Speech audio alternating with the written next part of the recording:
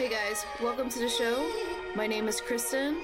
I'm your host and life coach, and this is Modern Day Asians.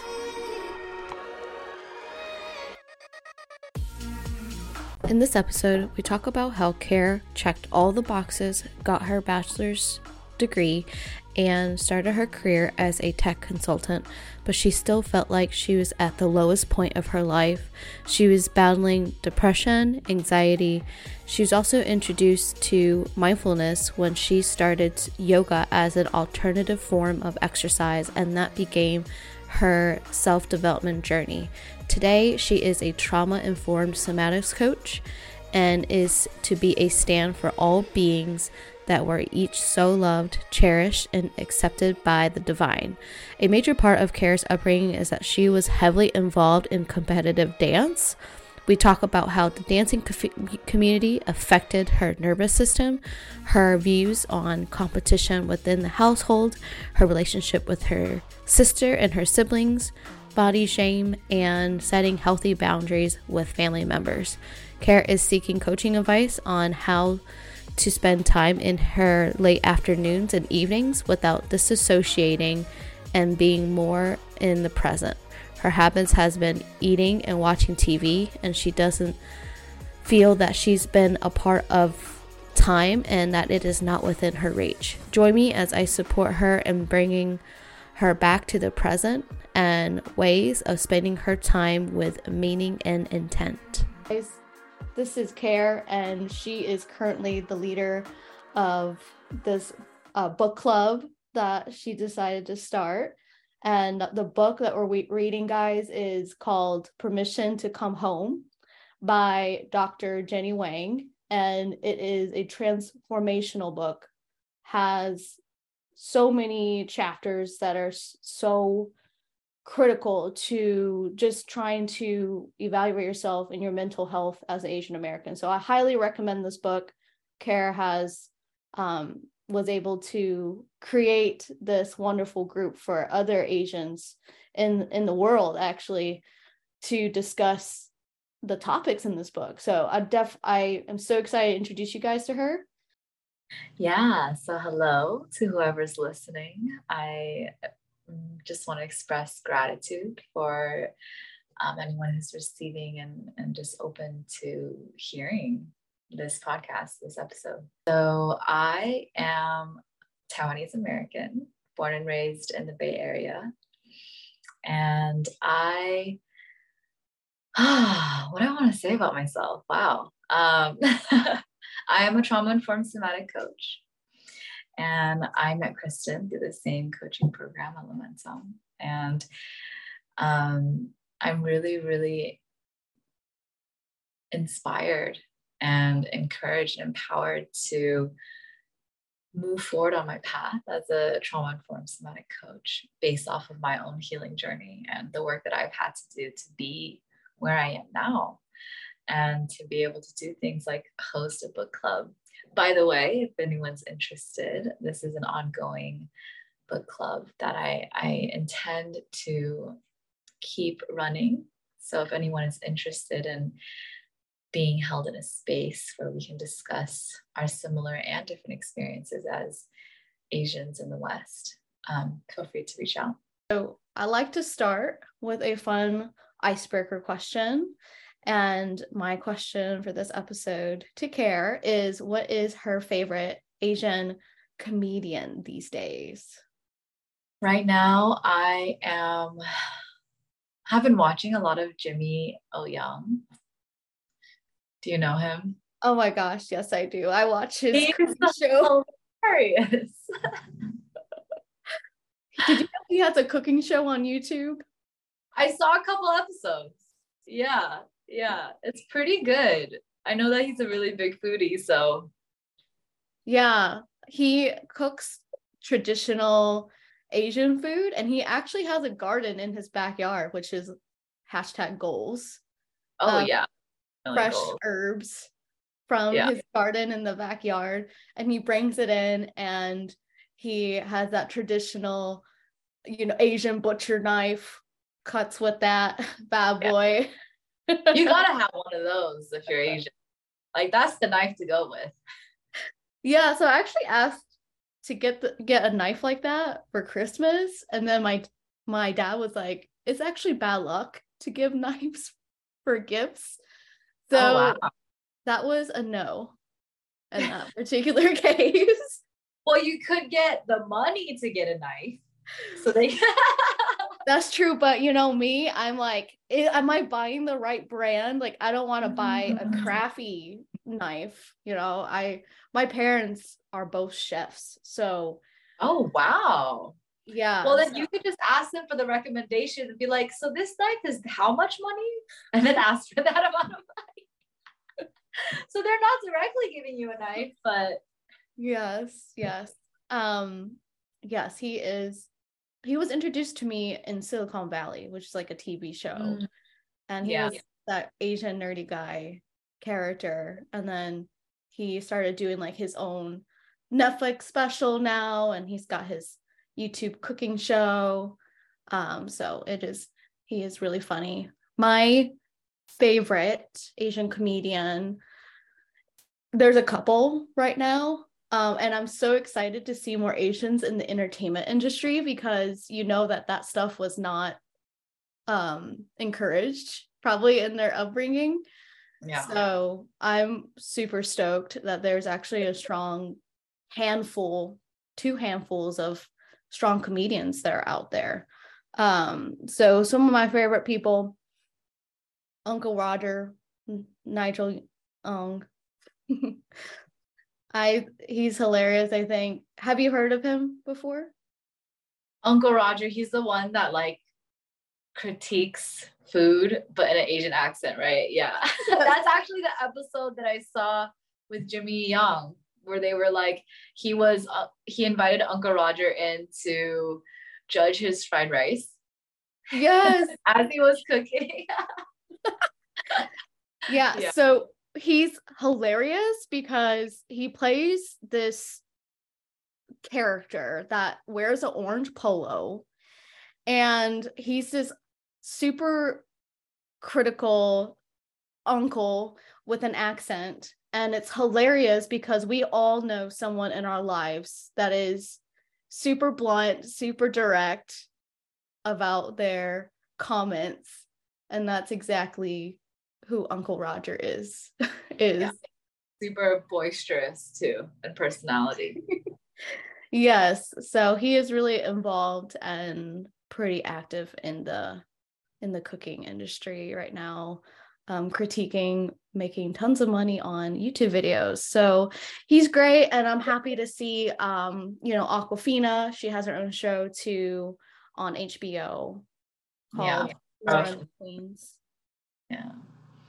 So those are my two favorite Asian comedians right now. So, well, thank you for sharing. So we'll go now into Care. If you can share a little bit about how you started your self-development journey. Yeah. I feel like as I get more into it, I get into this place of, well, I came here with that purpose. So, but in this life, really, I feel that I accumulated a lot of different traumatic experiences that led me to feeling really, really depressed in high school. I was suicidal, and felt like no one cared. Mm-hmm. No one cared. And because my feelings were being invalidated, I was forced to stay in places that were detrimental to my well-being, like being bullied in school and being in a really toxic dance environment. A lot of competition, a lot of jealousy. Even at home, the environment was really, really toxic. Mm-hmm. So just really feeling alone in my experience and not feeling as though my emotions or my perspective had any value or was honored, respected in any way. And I just felt that it would be better if I wasn't here. I felt that living was so painful that I'd rather die. I felt like dying was probably easier than living. Mm-hmm. And so that led me deep into the question of, why am I here? Why am I the one experiencing all of this? When I even compared myself to other people in my grade or other peers or even my siblings, like I was the one really in the middle of all of it, a lot of it. And so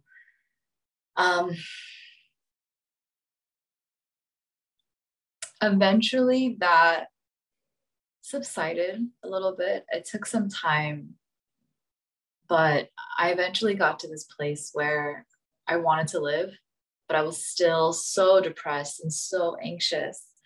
And it wasn't until I graduated college and I, as a technology and economics double major, and I had a tech job, that I really started to question, like, what am I doing with my life?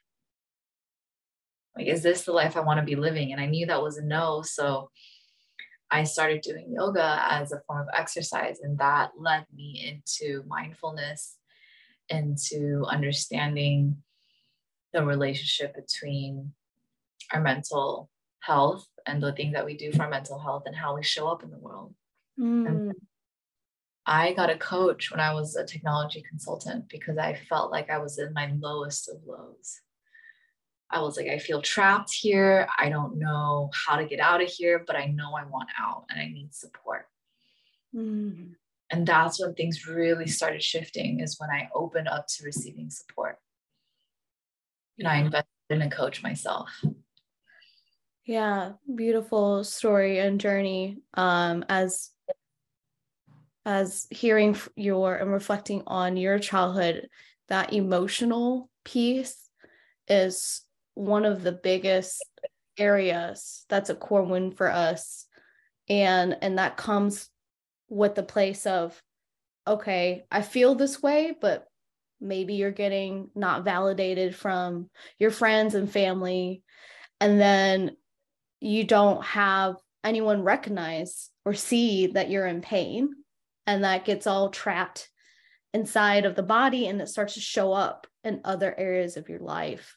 And that is one of the key areas in the Asian community, is start having some of that emotional intelligence, meaning what do we do with the emotions that we experience, and how do we express that in healthy ways other than swallowing how we're feeling and ignoring how we're feeling and just keep doing whatever we do to cope with what's going on. For me, it was keeping myself busy, doing tasks to not think about what happened, to try to run away from it. And that eventually bleeds into my relationships, how I deal with, how I engage with my friends, my family, issues that come up at work. And so you develop this pattern on how you deal with pain and emotion, and then that affects all areas of your life. So that is one of the biggest reasons why we're on this podcast is, hey, let's talk about these deep wounds so that we can start talking about how to heal them. So thank you, Care, so much for sharing your journey. And I'm so happy that you're involved with the coaching world and you have a story where it's, hey, you checked all the boxes, which is getting your degree, you got yourself an honorable job, and you still felt like crap. Oh, it was like one of the lowest of my life. I mean, besides the suicidal depression, it was like, wow, what am I doing here? Yeah, exactly. And so that is a lot of second generation, third generation children that grow up to be adults. We're told, hey, follow the safe path of getting your degree, get yourself a nice paying job. And most of the time that doesn't get us to where we think where happiness is, or that doesn't get us to where we think our life's purpose is. So hopefully that resonates with you all. So Care, can you tell me, in your coaching journey, what have been your biggest takeaways this year? My biggest takeaways this year alone. Wow. Yes, Okay. just this year. I would say the body. I think the somatic piece to the work that we are trained in has been the most enlightening for me, because as a technology major, I can see patterns. I'm like, oh yeah, that makes sense. And this happened, and that resulted in this trauma and this trauma and all that stuff. And yes, there's like more to learn, always, like the attachment theory and all the things that we've learned. But when we got to the somatic piece, I was like, oh, this is what I've been missing. That connection to everything that I'm able to analyze and how it actually affects my nervous system. And so it wasn't until I got into the somatic piece that I actually really started to make changes that felt transformational, like truly transformational. That, well, I wouldn't say truly transformational. There were still things that I learned before, but it was that felt sense that I'm talking about. Because before it was maybe transformation, but more in the mind, more in the perspective. But once I got into the somatics, it's like, whoa, I can feel the changes that are happening through my body. I don't even need to put words to it, but I can sense it. And that level of knowing and embodiment is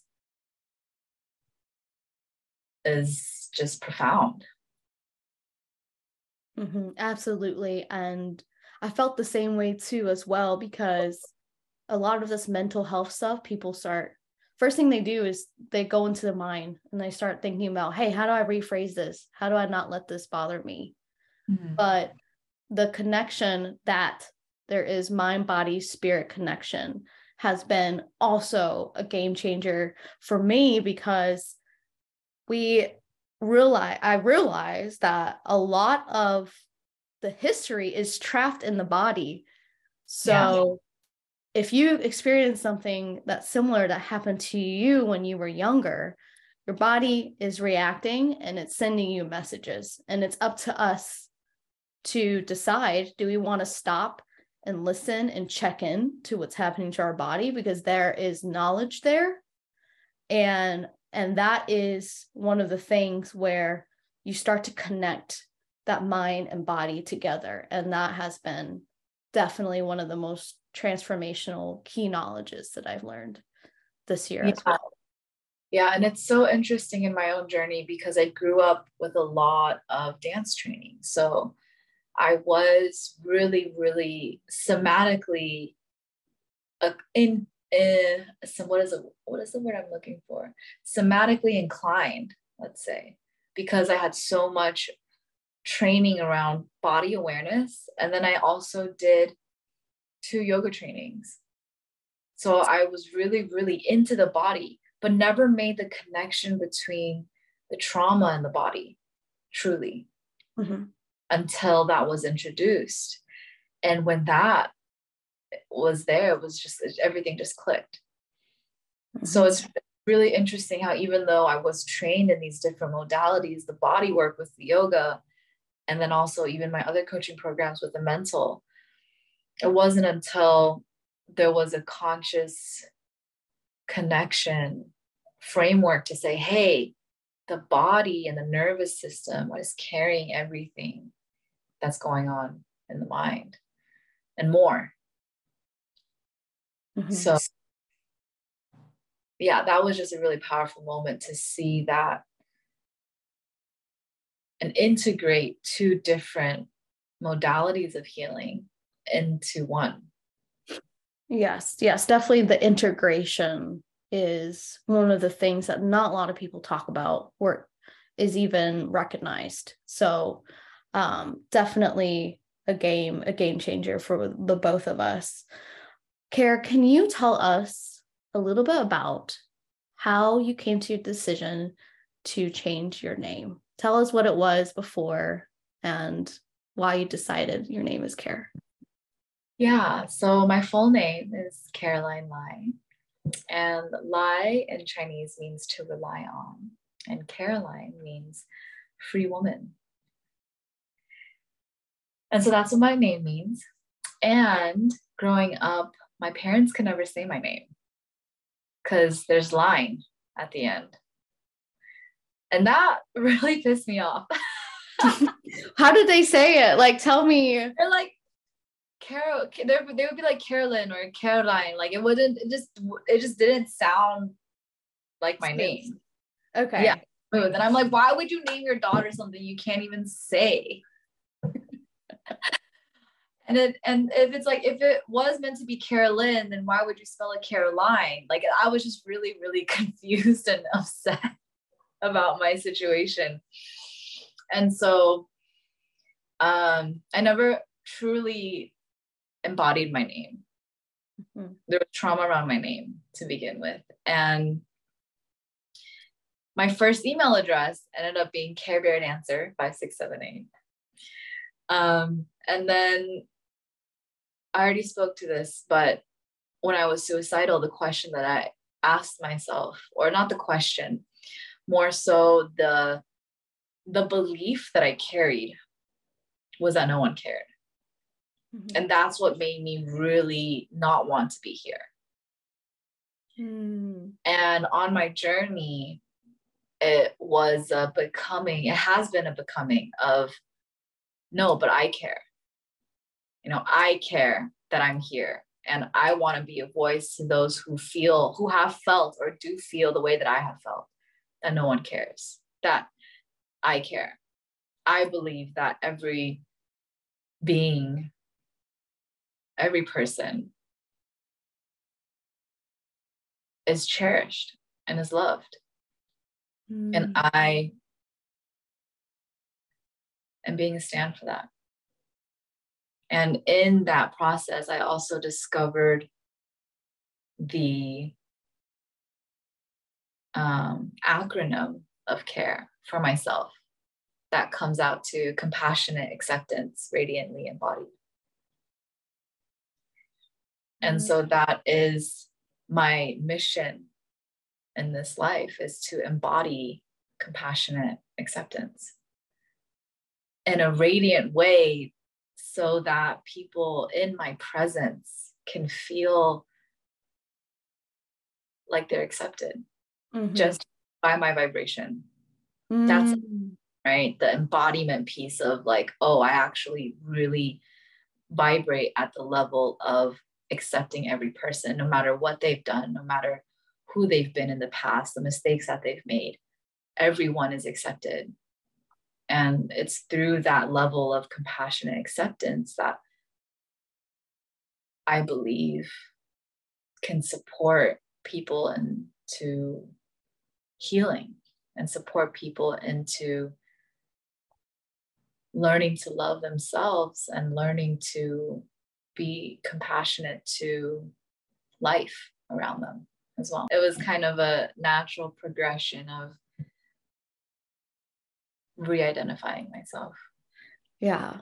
So my mom got this, my name is Kristen, and she got this name from a friend's suggestion. So my name is spelled differently, and people read it so many different ways. Mm. They'll look at the first 6 letters, and then they'll call me Christian, Christine, Crystal. I mean, I get Christy, just a bunch of guesses at the end. And you know what's funny too, as well, as my dad's side of the family, my biological dad's side of the family, they call me Christine. And my stepdad also calls me Christine. So there's also some name confusion too on my side as well, because of the spelling, and there's so many variations with the word Chris in it. So I feel your pain. So my next question, because you had mentioned that you were in a dance community growing up, and there was competition that came up. How did competition affect your family's relationship, and also how you showed up when there is the friendship piece? Yeah. So when I started dance, I was around 8 years old, and my sister was 13. She's 5 years older than me. And actually, she didn't like that she had started dance much later, because when you start to get older, it's like, it's less, what is the word I'm looking for? It's more challenging to gain flexibility because your body starts to set in a little bit more. And so she was upset that she didn't get a chance to start earlier, and she quit. And I continued dancing. And the thing is, she was always jealous of the fact that I danced and she didn't. And so there was always a lot of tension around that. And I experienced some pretty intense things in the house because of that. Like, she would always try to cut off my expression, like talk over me and say things like, I'm older, so I get to talk, and you don't. And that really made me feel unsafe to express myself. And she would do things like attack me in my sleep. And she did it playfully, quote unquote, but that was really traumatic for me. And she enjoyed, at that time, like making me cry, because she did more than once. And that created insomnia. I have sleep trauma that I'm still healing from. So those are the things that happen in my household because of dance. Well, I don't know if because of it, but part of it played into the tension in our dynamic and the wounding. And then at dance, my teacher was someone that was really, really strict. She was a Japanese professional ballerina. And so, and she was also someone that I feared a lot. My nervous system was always in fear when I was in that space. Looking back at it, I realized that my nervous system took a lot just being in that space. I was scared when she came into the room, everyone would just stop talking. Like, she had that kind of presence, and would say things like, you're too fat to jump higher, would yell at us if we breathe the wrong way, those kinds of things, would say things like, you have thunder thighs that could kill cows. And so, yeah, that was really traumatic in the sense of having this mother figure, because she ended up being a mother figure to me in a way, a wounded mother figure. And all the other mothers were also like gossiping and like judging the kids and being like, my kid's better than you, or things like that. And even amongst the kids, there was a lot of competition, especially when I was younger. There was just a lot of like, my team is better than your team, or like this team would talk bad things about the other team. And later on it was more relaxed, and in that I took on a lot of those things, as in I became someone that was really harsh as when I started teaching younger kids. And I have challenges connecting with women. I have fear around connecting with women and girls, and questioning if like they're genuinely my friend or they're just being nice in that moment. And I became someone that was also mean.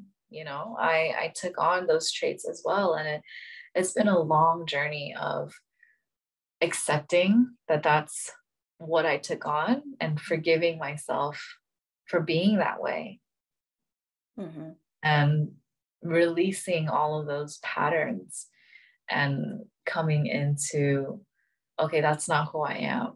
This is who I am. Yeah. And it totally makes sense why you behaved the way that you did when you decided to teach kids later.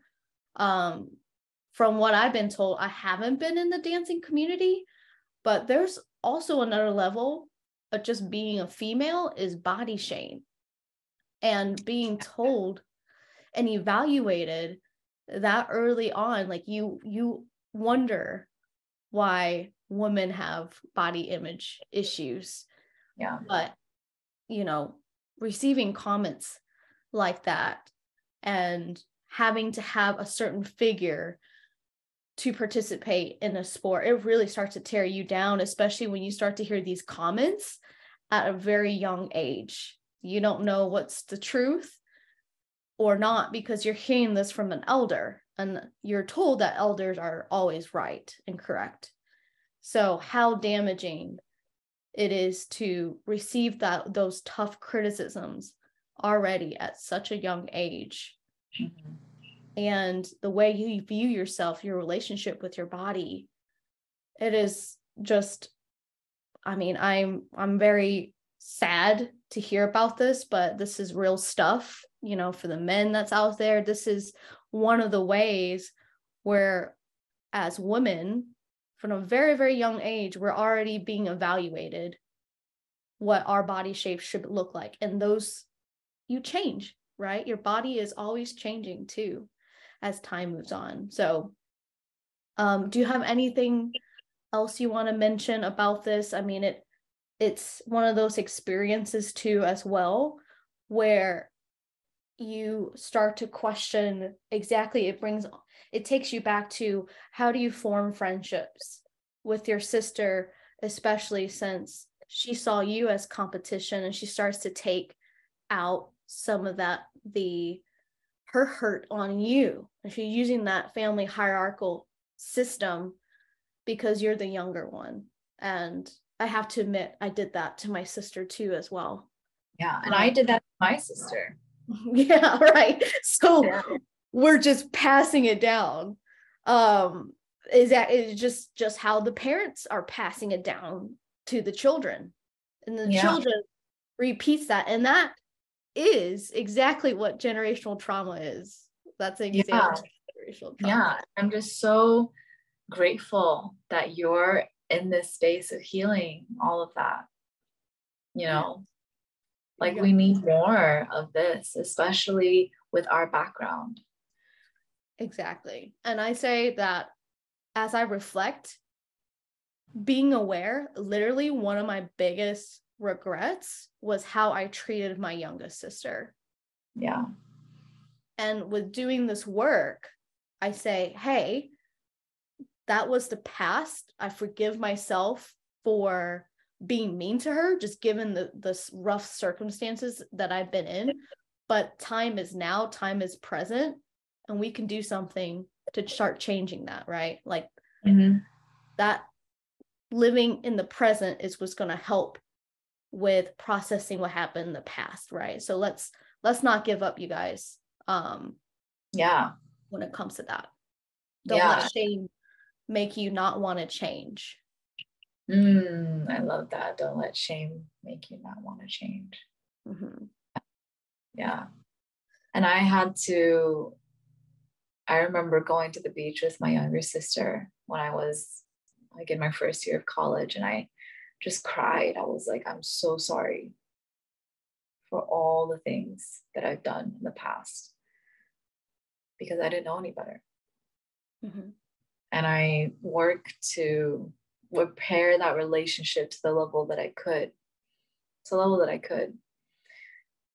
But then I started to, see other things that were like cracks in our family dynamic where I'm the one doing the work, but not everyone in my family is doing the work. And it was really challenging for me to be the change while still not really receiving that from my older siblings. I have an older brother and an older sister. And so no one modeled that for me. I took it upon myself to be different. And so as I did more of this work, I had to set boundaries. I had to be like, hey, this is not okay. Mm-hmm. And currently, I don't speak to my older siblings or any of my siblings, actually. And that took a lot of courage to really set that boundary of like, hey, I'm not going to let myself be treated like this. Exactly. And I want to acknowledge you for making that decision for yourself, because there are two different perspectives, I think, from someone who don't really understand like the holistic perspective of boundaries. People can say that, well, that's kind of selfish, or, well, that's your family. How could you do that? But a lot of the reasons why is we truly need to start protecting ourselves, because our collectivism mindset is developed from so early on that you move as a unit, that you are your family, and that you are one personality, essentially. Like your whole family is one face. And if any of the weaker ones within that unit, you're getting evaluated as the weakest link. So with that being said, it's hard for people in the Asian community to start thinking like, hey, I'm my own individual and I should not be judged for instance, what my parents have done, what my sister has done, what my brother has done, but really thinking about yourself as an individual. And it takes a big step to draw those boundaries. How can I protect myself and heal myself so that I can present myself out to the world and pour from a full cup, essentially? So yeah, I think that's important to keep in mind, that boundaries might sound so firm and unemotional, but sometimes it needs to happen so that you have the space to heal from whatever you gotta heal through. So like healing, trying to heal while still be in relation to my siblings was like rubbing salt on the wound. Mm-hmm. Right? I was doing all this work, and then one thing would happen, it'd be like, what? Like, why? And it would break me down. Like I had moments where I was crying on the floor because I was so heartbroken by the betrayal I was still experiencing as a 24-year-old from my older sister. Mm-hmm. And so, and putting that boundary up is also a way to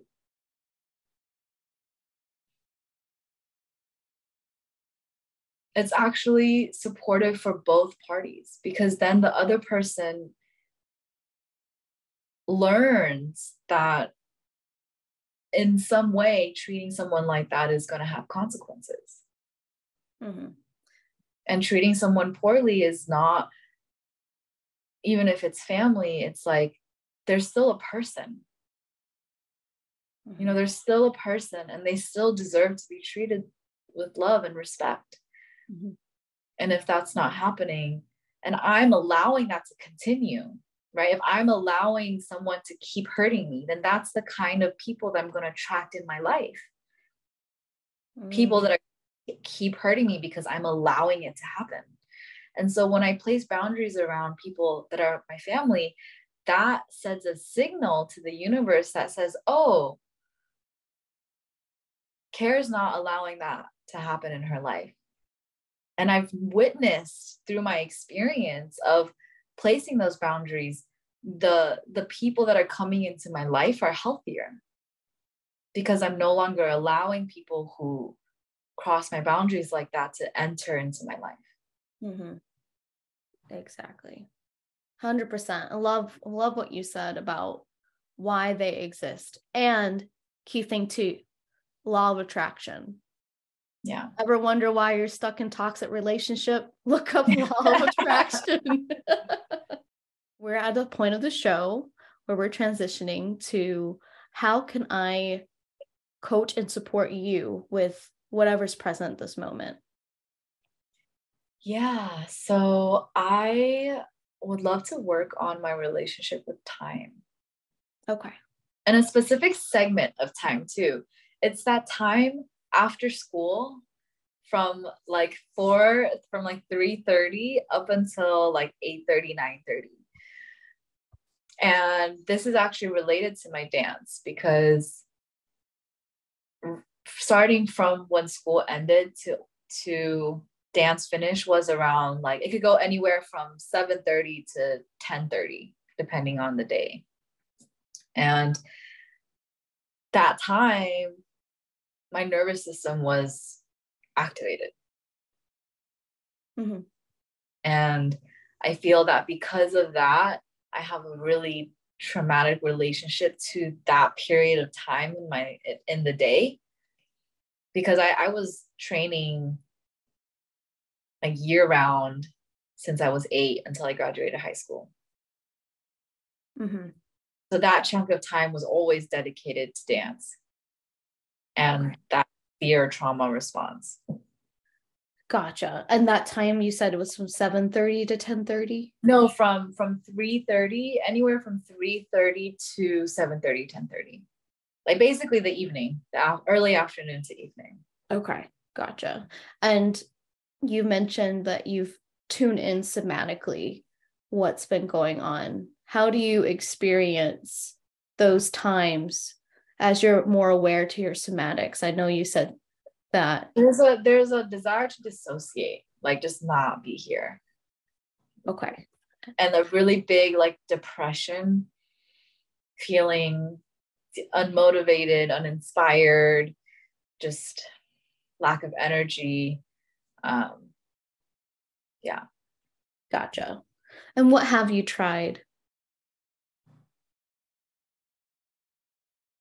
Honestly, this is just coming into my awareness like this past week. So I haven't tried anything yet. This is my first time addressing it in this framework. Yeah. Okay. And how would you like to spend your time in the evenings?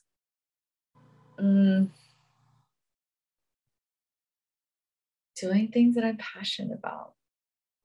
Mm-hmm. Things that excite me, like dance. Dance is still something that is in my bones, but there was a lot of trauma around it. So dancing, singing, creative stuff, cooking, things that tap me into the pleasure of life. Okay. Great. You mentioned so many feminine activities, which from listening to you come from a very structured environment where it's like dance, they're strict and you have to be perfect. So you have this opportunity, this time to spend it however way you want, but keeping in mind, how can you invite this free energy and fun, creative energy so that you don't feel too structured? So that is what would be something you might be looking for. So what could be a good balance of the two? You have one extreme end and one flexible end. I never looked at it from that sense.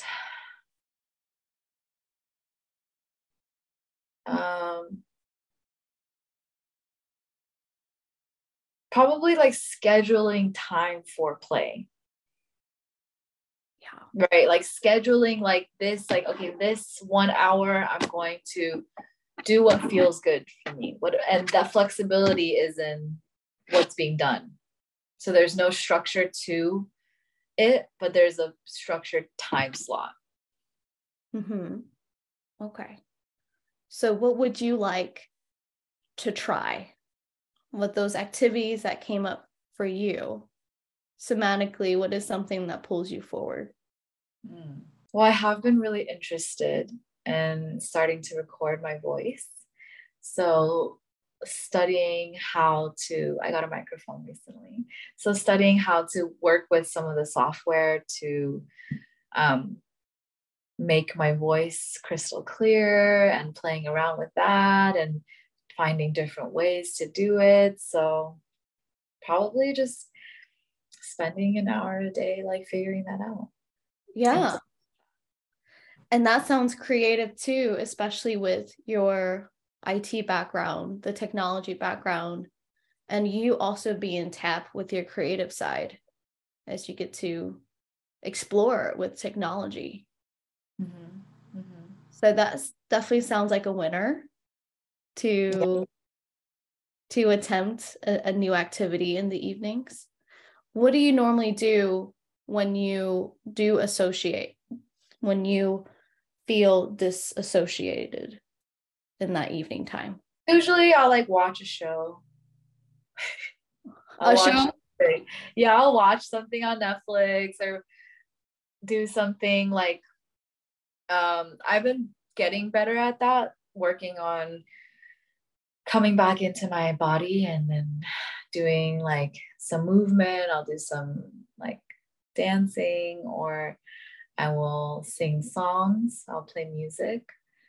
Um, I'll go out on my balcony and just get some fresh air. Mm-hmm. So I've been doing different things to support my nervous system, but the dissociative pattern that comes up is usually eating or TV. Okay. So why food? Oh man, food. I love food. I love food too. I love food. And I want to come back to what you were speaking to in the dance community of body image. So I struggled with bulimia for a few years on and off. Um, and it would come sporadically. And so my relationship to food has always been about comfort. There's a level of comfort in food. So that's why food for dissociative pattern. Mm. And TV, I remember, I mean, isn't TV like everyone's dissociative pattern? Yeah, I do that. I do um, that too as well. yeah, not everyone, but a lot of people. But we're like conditioned to dissociate with TV Mm-hmm. as a society.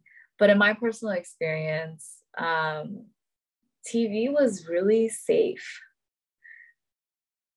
In my household, there was a lot of toxic relating, unhealthy relating. And TV was one of the only times where there was minimal. There was still conflict because who controlled the TV channel was a big issue. Mm-hmm. But once we were watching TV, there wasn't really space for conflict because we were watching TV. And Right. so it was a place of safety for me. Yeah. Beautiful awareness. I want to follow up on what you said about food. And when you eat the food as comfort, do you pay attention? Is there mindfulness eating behind that? What is your... Sometimes I'm like, oh, this chocolate is so good, and I know that it's supporting my level of comfort. Like I do tell myself that. Mm-hmm. And I've given myself a lot of grace. Like sometimes it's okay that I find comfort in food. Mm-hmm. And I believe that I'm aware enough to the point where I don't necessarily overindulge to the point where I would be bulimic again. So thankfully, that's I have that level of awareness and boundary now. But I do still have moments where I might overeat a little bit, go past my satiation boundary. Yeah. Yeah. Okay. Thank you. So going back to your ways of coping, which is food, for coping, TV for disassociation as well. And then you mentioned so many beautiful, explorers ways to spend your evenings. I'm going to ask you, what will be a great stretch goal for you? Because the connection with allowing yourself to play without having to earn it is important to consider here. What an example of a stretch goal would be. Yeah. What was something that will make you feel a little bit uncomfortable with doing? There's maybe some hesitancy or resistance, but you know. Oh yeah, it's definitely the recording my voice part of things. Okay. Awesome. Okay, so I see what you're saying. I got it. Okay. There we go. That's what I needed. Okay. Stretch goal would be putting my meditation on Insight Timer, or sharing that I have a meditation and offering it to people. Yes. To your followers? Yeah. Like posting like as my freebie, this meditation that I made. Exactly. It hasn't been produced yet? I literally just got my mic today, so no. So no. In my mind, it's done. Mm-hmm. Yes.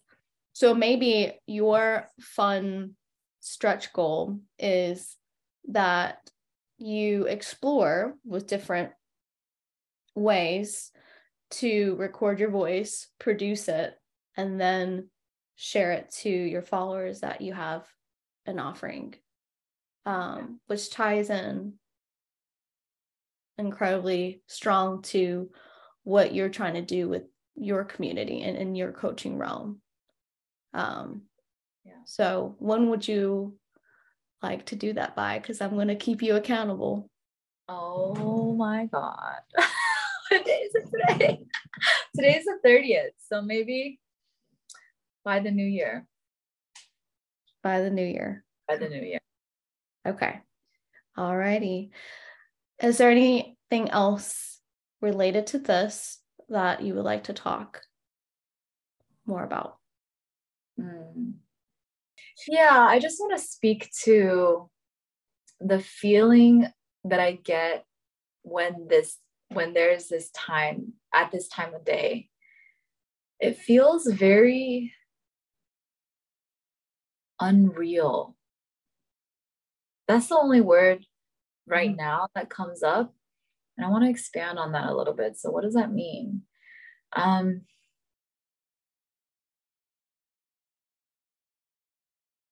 It feels like this time is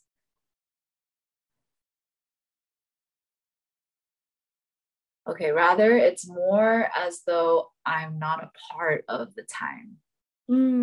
Okay. Like the time is there, but it's not within my reach. It just feels very nebulous and floating. Okay. So thinking about some of the somatic tactics and exercises, what will help you bring you back to your body? Do you remember those exercises? I do. I feel like taking a cold shower is what comes up for me. Oh, heck yeah. It feels like I've tried other ones and they're okay, but something about the cold shower is like the thing that feels as though it's going to bring me back. I feel that because of how dissociative that time is for me, the other things don't work as well. Because a part of what happened when I was dancing was I was moving my body and I was doing things, but I just wasn't here. Yeah. So doing things is almost reminiscent of that same energy of being active, but not really being present while being active. So I feel that that's why other somatic tools don't support it as much, because it's not necessarily different enough. Yeah. So the cold shower is something that just came into my awareness of, oh, that's something that would definitely bring me back. Yeah. Yeah, definitely. It should wake your system up. And when you do that exercise, just tune in to, after you do the shower, things like that, just kind of pay attention to what happens after the shower. What are your tendencies that's related to after you do that exercise? And that might reveal some other things that you might want to look into. Maybe some awareness or insights might come up. So maybe just do like a quick body check-in after the shower. Yeah. Yeah, for sure. Yeah. Did it help answer your question? It did. I didn't really understand that until I started articulating it. So I'm grateful for this space. Thank you for listening and tuning in today. If you find this helpful, please share with whoever you think can resonate with this episode. My ask for you is to subscribe if you haven't. And if you can, I invite you to go to the link in the description.